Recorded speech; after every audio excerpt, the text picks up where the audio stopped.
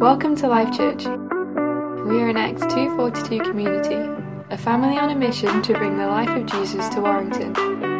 We hope you're ready to hear what God has to say to you today through His Word and by His Spirit.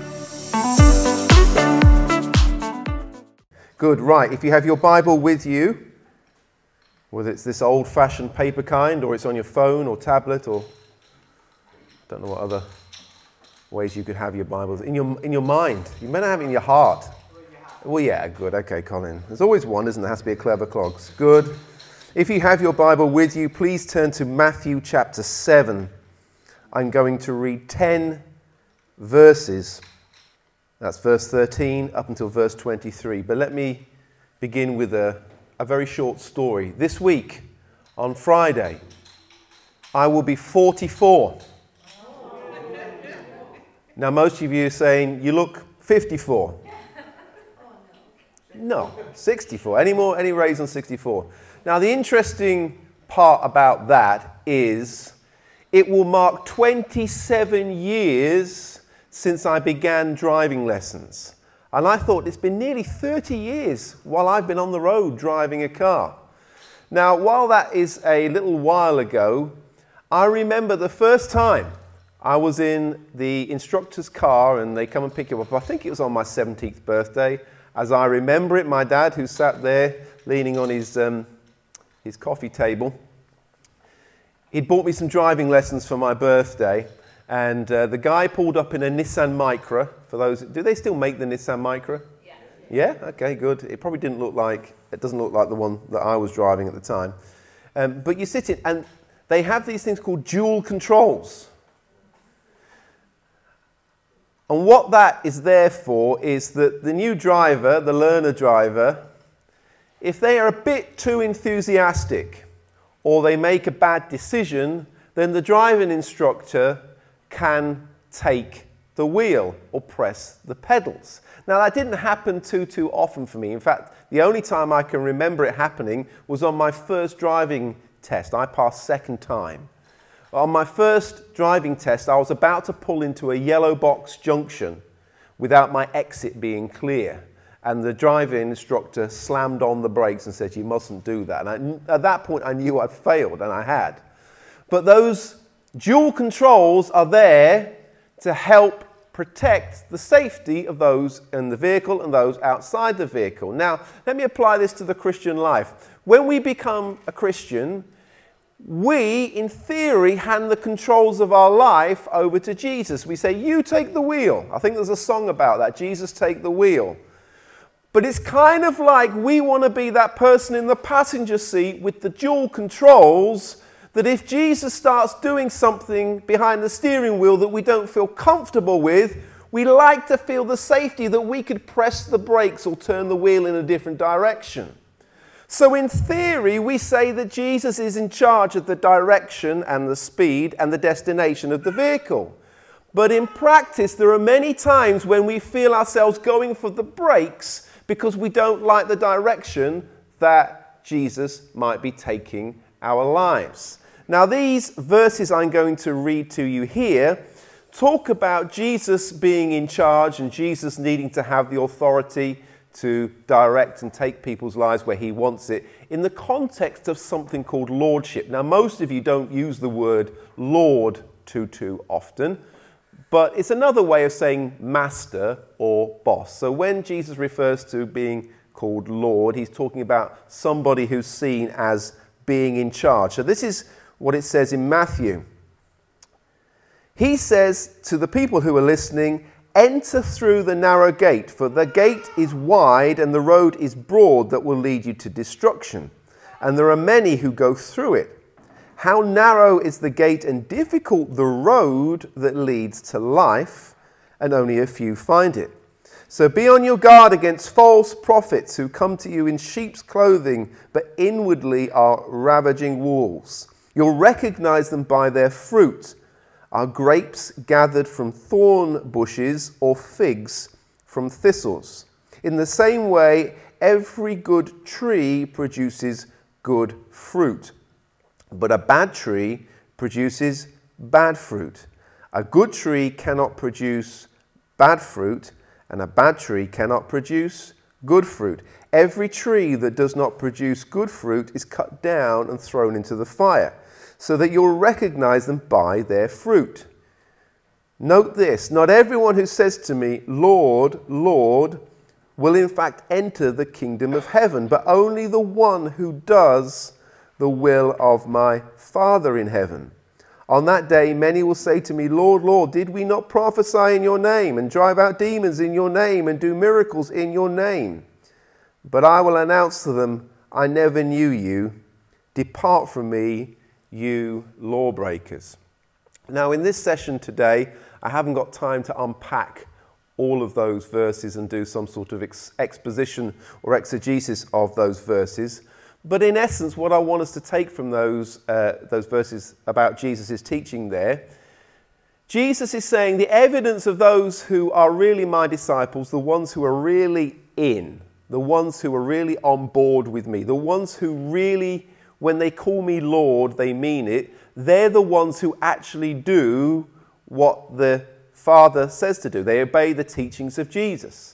So the evidence of true discipleship, the evidence of being a real and true follower of Jesus is evidence in somebody who practices the teachings of Jesus. That is the evidence. So lordship, if we say that Jesus is Lord or Jesus is the boss, Jesus is our master, the evidence for whether that confession is true or not will be seen in whether we obey the teachings of Jesus or not.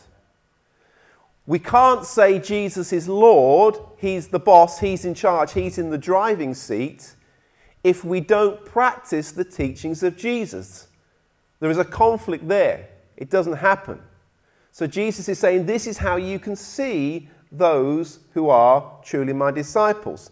My point from that is this, that we can say even then that Jesus is our Lord, but there still can be certain parts of our lives which we hold back on. We might say in principle, yes, you are Lord, but there can still be parts of our lives which we say, I still would like to retain ownership over this bit, however.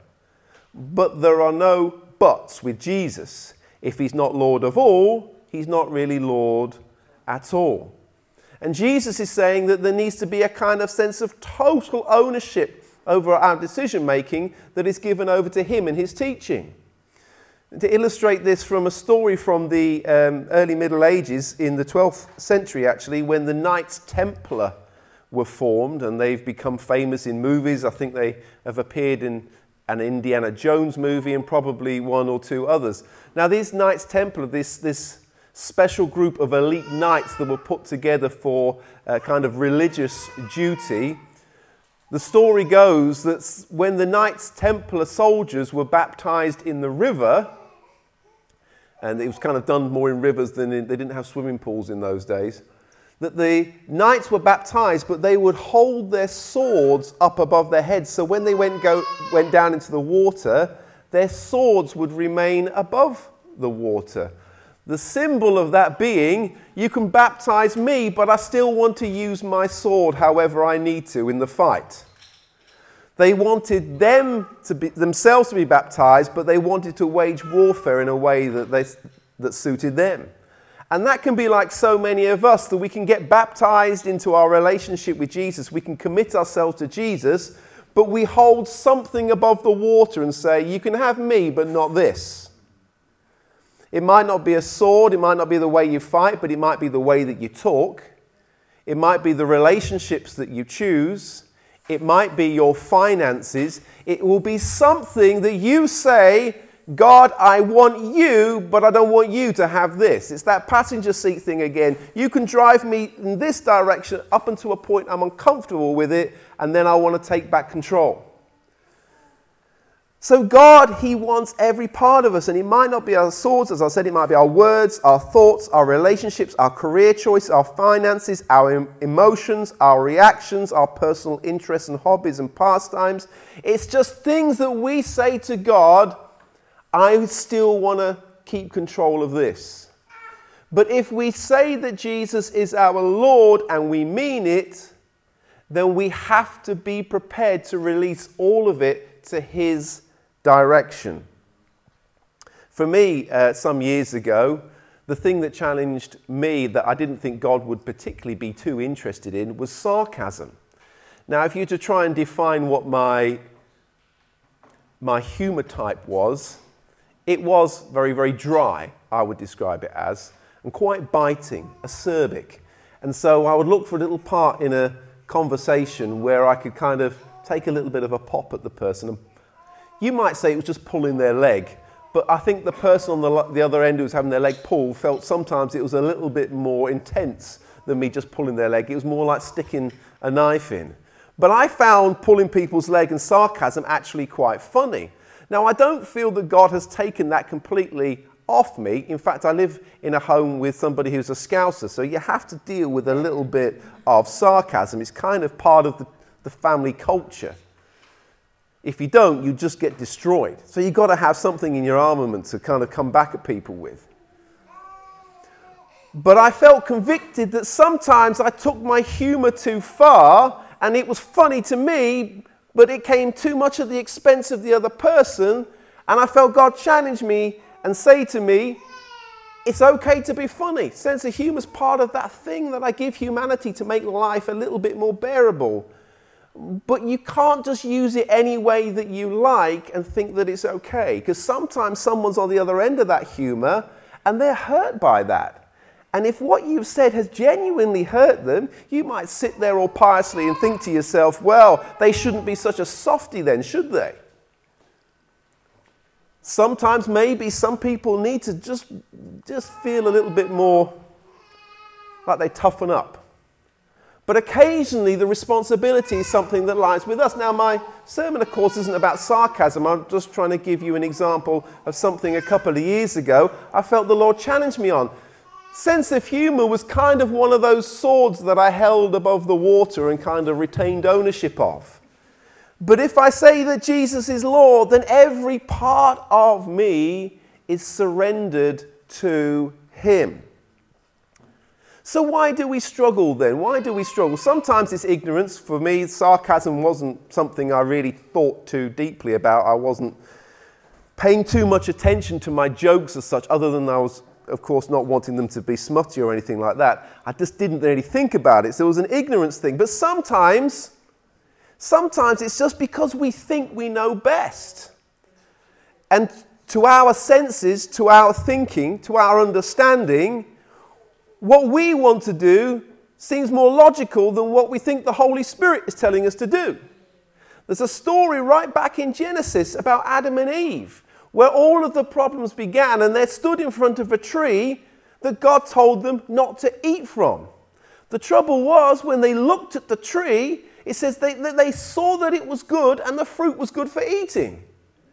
They had this conflict between what God said was wrong and what their senses seemed to suggest was very much acceptable. How were they going to resolve the conflict between God wanting to be Lord over their decisions, but their senses telling them that actually that decision didn't look too bad from where they were standing? And that epitomizes what we find often in the conflict that goes on within us. We know maybe through God's word, through scripture, that God says, don't do that. But it seems to us, by the measure of our own senses, our mind, our looking, our seeing, our understanding, that it should be fine. And it's often too late, and we've gone far too far down the road to where there are big problems before we realize that life would have been easier if we'd just done it God's way from the onset. And life is often like that. We're taking roads and pathways that we have chosen because our senses have made the decision, our rationality has made the decision, our logic has made the decision, rather than God's instruction. Now, God is kind and He's gracious and He can work those pathways back. That's called repentance. It's getting back on the path that God originally chose for you. Repentance isn't simply about becoming a Christian and turning away from a life outside of a life with God. There can be little repentances that we do, or big repentances, where we're saying sorry for choices that we've made and wanting to get ourselves back on track with God.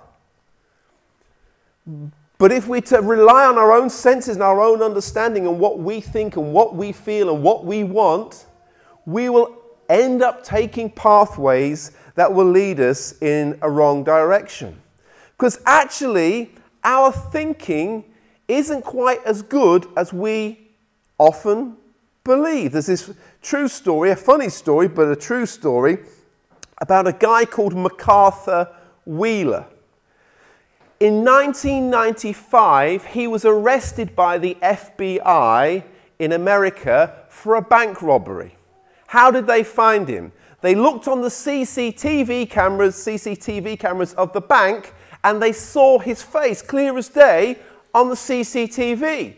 So they found him, facial recognition, they tracked him down and arrested him, and he was flabbergasted that they had found him. He said to them, "I can't understand why you found me, because I wore the juice." They asked him what the juice was, and he said, "I put lemon juice on my face. I read somewhere that it can work as invisible ink." True story. He'd put lemon juice on his face and he assumed that the cameras couldn't see him.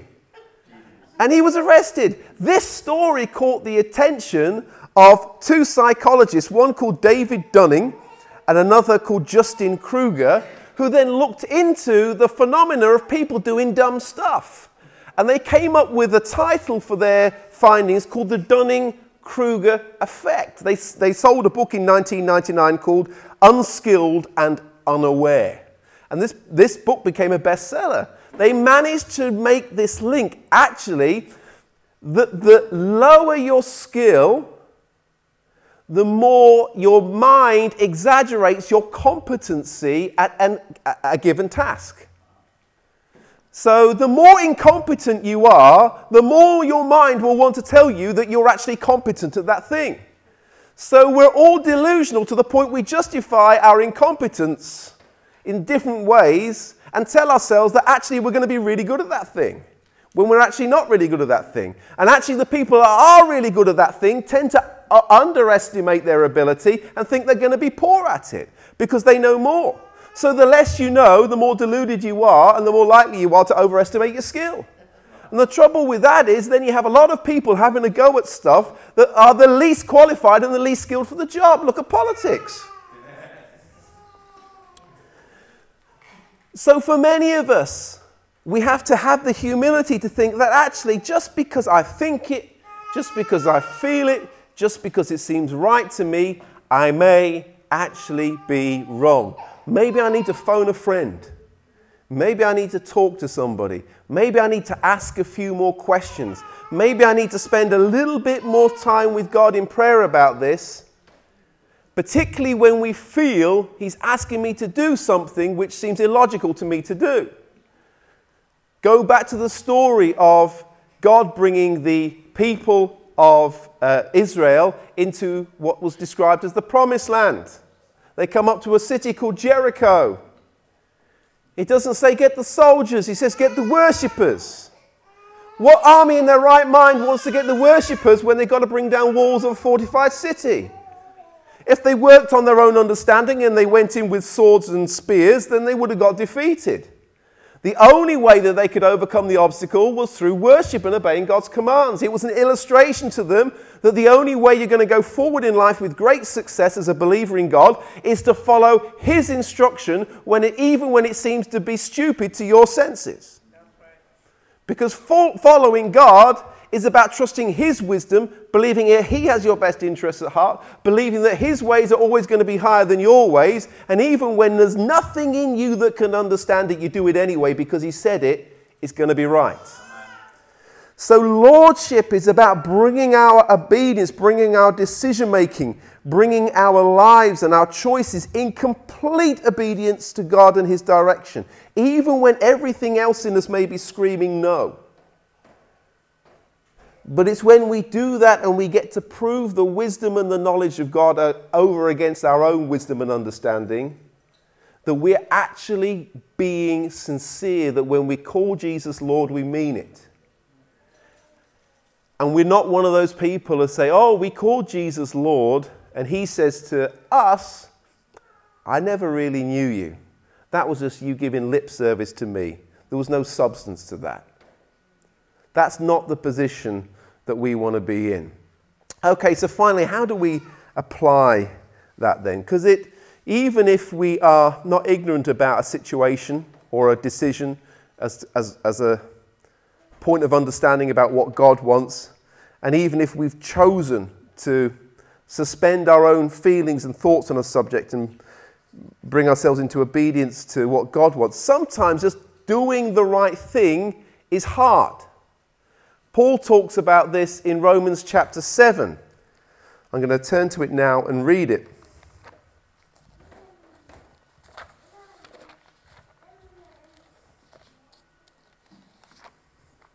Paul says, "For I do not understand what I do, because I do not practice what I want to do, but I do what I hate.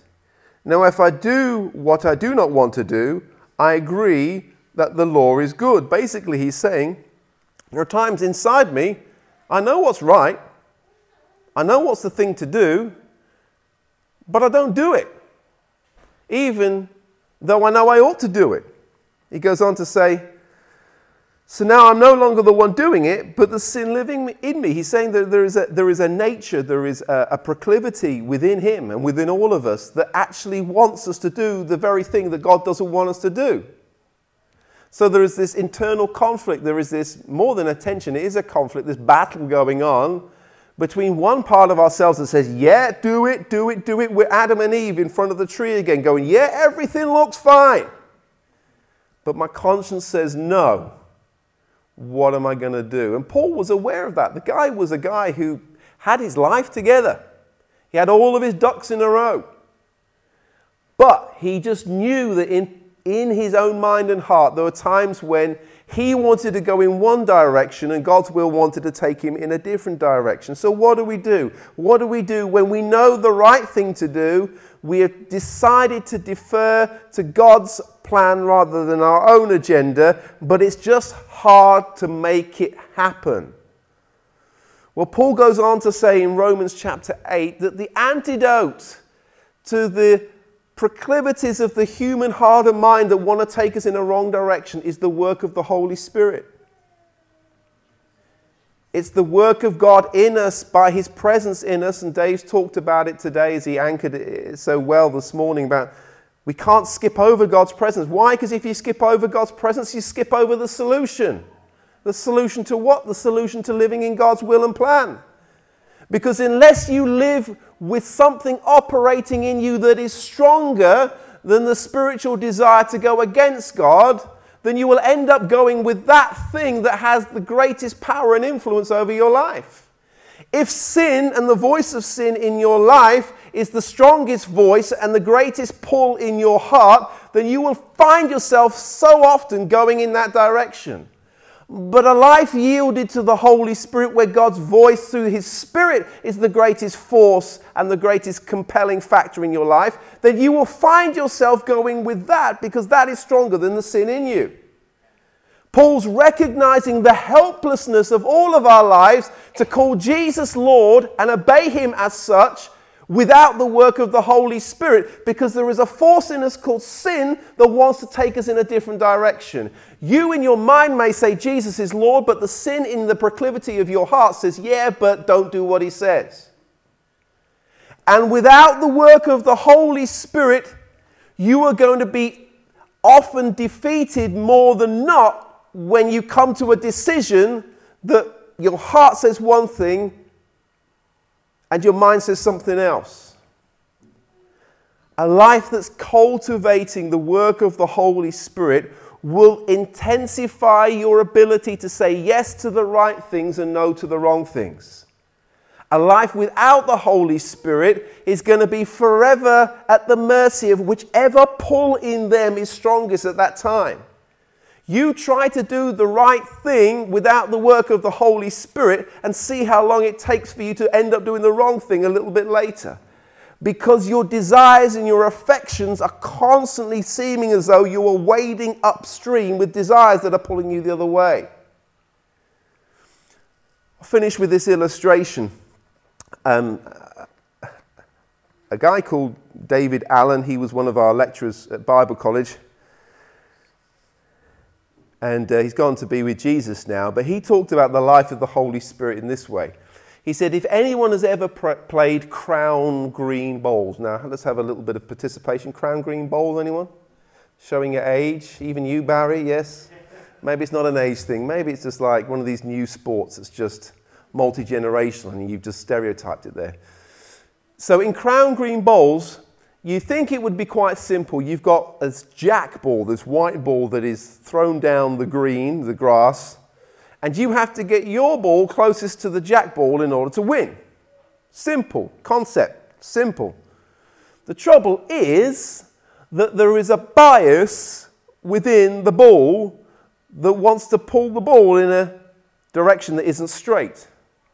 So unless you try and compensate for the bias, the ball will go off track. But he says there is one way to overcome the bias that isn't therefore down just to your skill to try and spin it or twist it or turn it. And he says that's power. He says if you put enough power on that ball, it will go in a straight line. I wonder what bias is in there. If the power to move it forward is greater than the power to move it sideways, it will go forward because that's where the power is taking it. And he says our lives are often like those Crown Green Bowls balls. They have this bias in them. You can't see it by looking at it. You look at a Crown Green Bowls ball, it looks just like a ball. It's black, it's heavy, it's round. But there's a bias in it that is going to take effect unless you do one of two things. You find the skill to work around it or use the power to work through it. And what God does and what he says, I believe, through Romans 7 and 8, he says there is a bias in you that wants to pull you off direction. And unless you have enough power in your life, you are going to be forever frustrated that the ball doesn't go to where you want it to go. You'll decide that the jack's up there and you'll find the ball is over there. For those who are listening on the podcast, I was moving my fingers in two very different directions then. There needs to be some other force at work to compensate for the bias. So in closing, Jesus' lordship is not an optional thing. There can't be parts of our lives who, like the Knights Templar, we hold those things above the water and deny Jesus' jurisdiction over those things.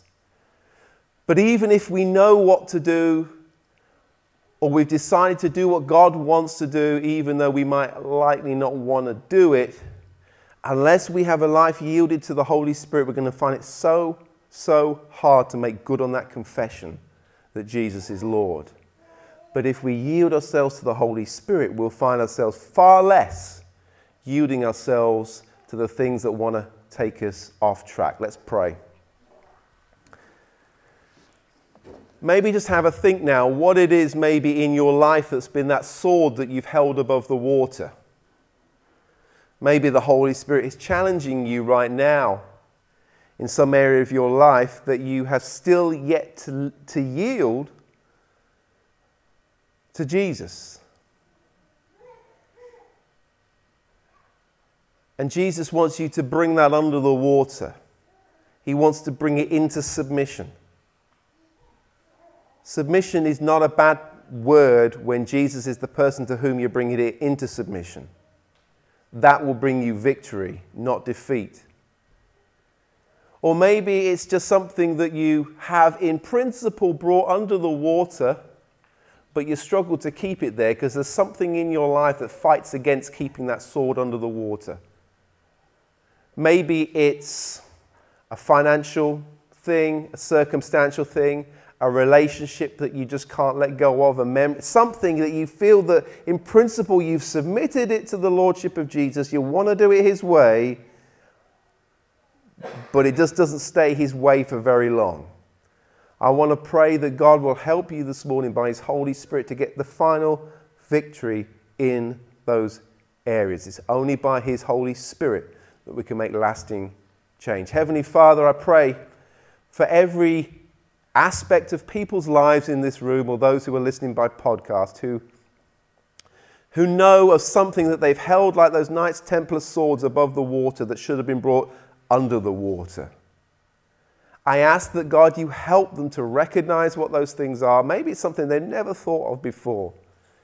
But you help them to bring those swords into submission to you, to make sure every part of their life is fully surrendered to your lordship, that you're the boss, that you take the wheel.